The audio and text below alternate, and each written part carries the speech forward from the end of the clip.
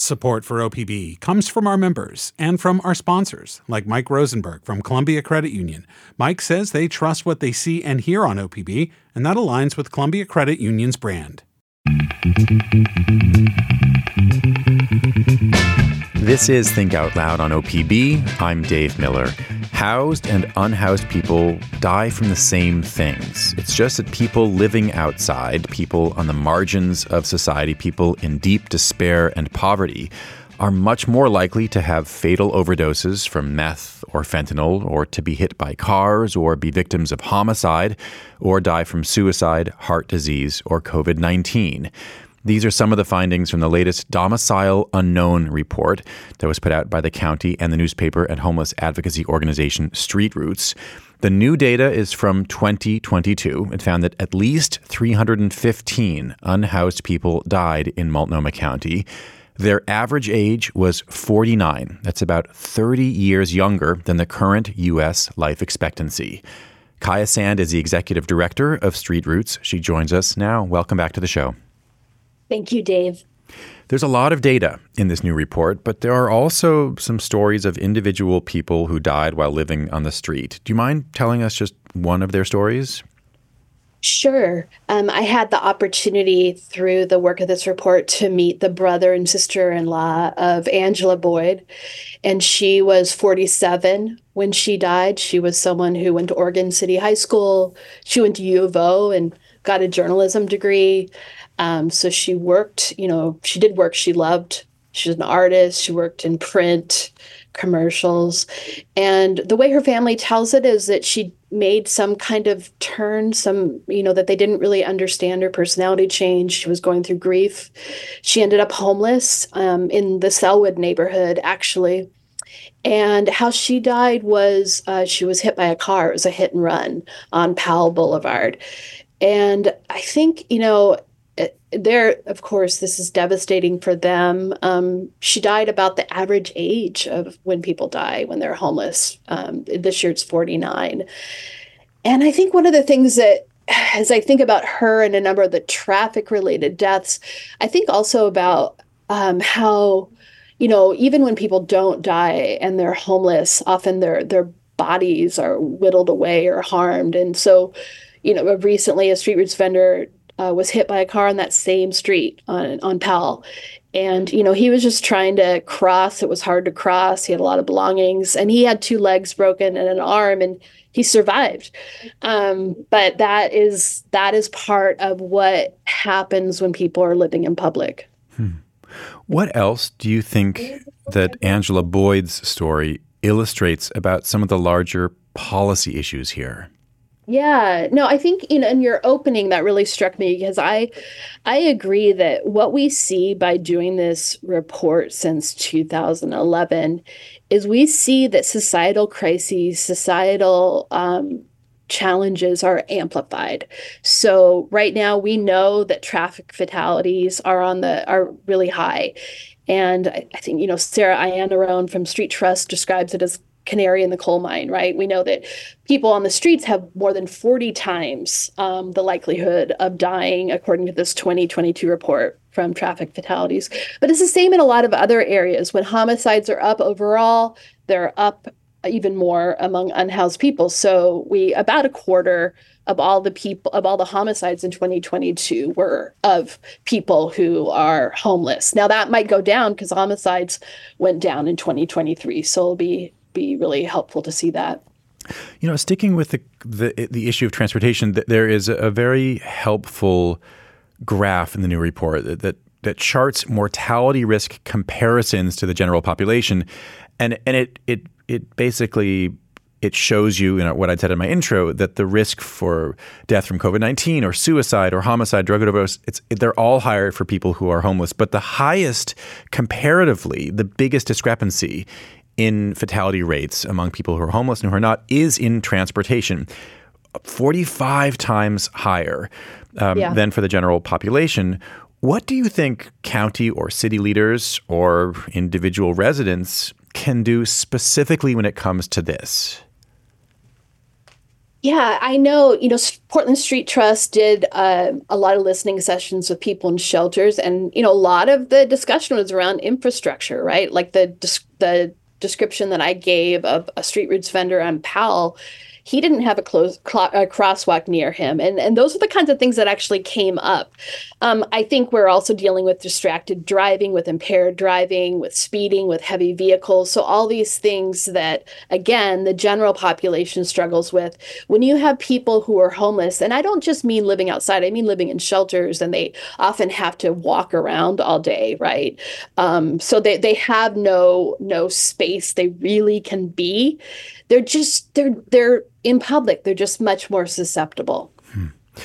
One of the reasons for the increase, something like a 30% increase in these deaths over the last 3 or 4 years per year, that increases, seems to be drug overdoses. Yeah. That for as much as we talk about fentanyl, methamphetamine was identified as an underlying cause of death in a higher percentage of fatal overdoses, slightly higher, 81% for methamphetamine for fatal overdoses compared to 74% for fentanyl. What does that tell you? Yeah, methamphetamine for the history of this report has always come out a little bit higher. And it strikes people. I think one of the things that's really powerful this year is we also have hospital data. So for instance, methamphetamines, when they impair the heart, some of that also comes out in the fact that now we know from 66 hospital deaths that are added in, there's a lot of heart failure that we're seeing. And again, way before people's time. By doing this report and staying with it, we know that if you're homeless, you are going to die on average 3 decades before the general population. And so even looking at that hospital data, folks are dying still in their 50s on average, but the average is 49. So yeah, I think methamphetamine is consistently a killer, but I also think it's important to see, again, looking at the general trends. Fentanyl entered into the Pacific Northwest right around the pandemic. So when this report started, it was heroin that was the opiate that was killing people.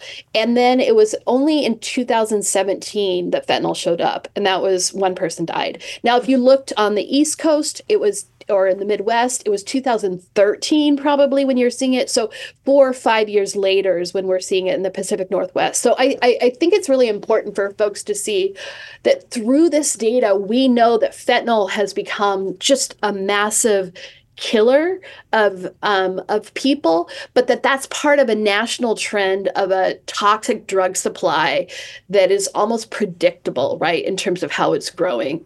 And just to finish those numbers, the ones that are in this report, it was 4 deaths tracked to fentanyl in 2020, 91 deaths for 2022. Again, that's the most recent year for which we have data. I'm talking right now with Kaia Sand. She's the executive director of Street Roots, which was a partner in this report with Multnomah County to track the deaths of people who are homeless.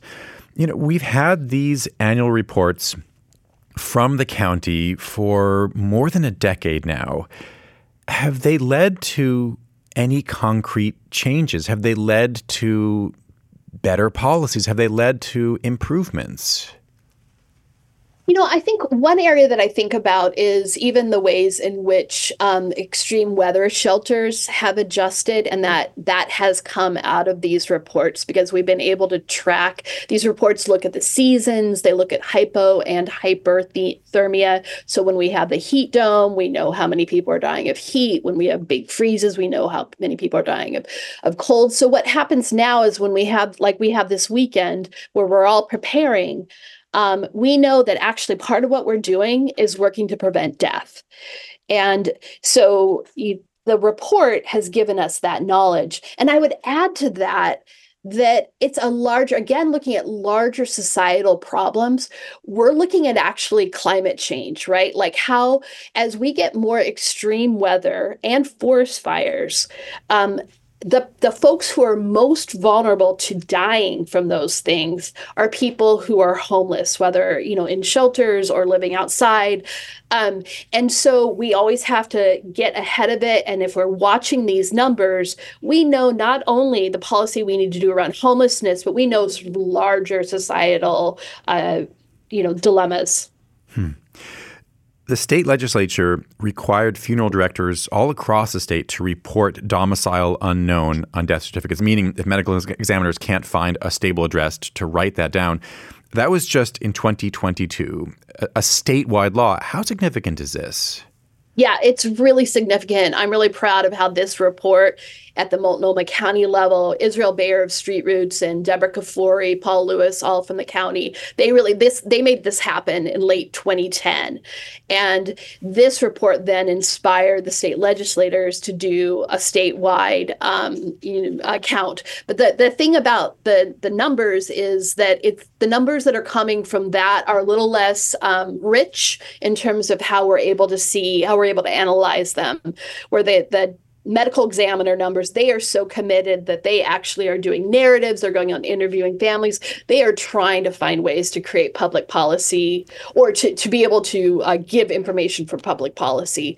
But yeah, 66 people we know died in hospitals. And I think that's super important for us to know, because people, they have untreated diabetes, when they don't have hygiene, showers. I know this is one thing is Street Roots, we're adding showers and laundry because when people get infections, that can grow into sepsis. And we see in the data from hospital deaths, people die from sepsis, that overall, right, bodily infection. The heart disease really strikes me, and the strokes, we lost a couple people in our community in the last couple months to things like that at really young ages, with all of their stress, all their untreated illnesses, all the ways it's just difficult to have preventative care.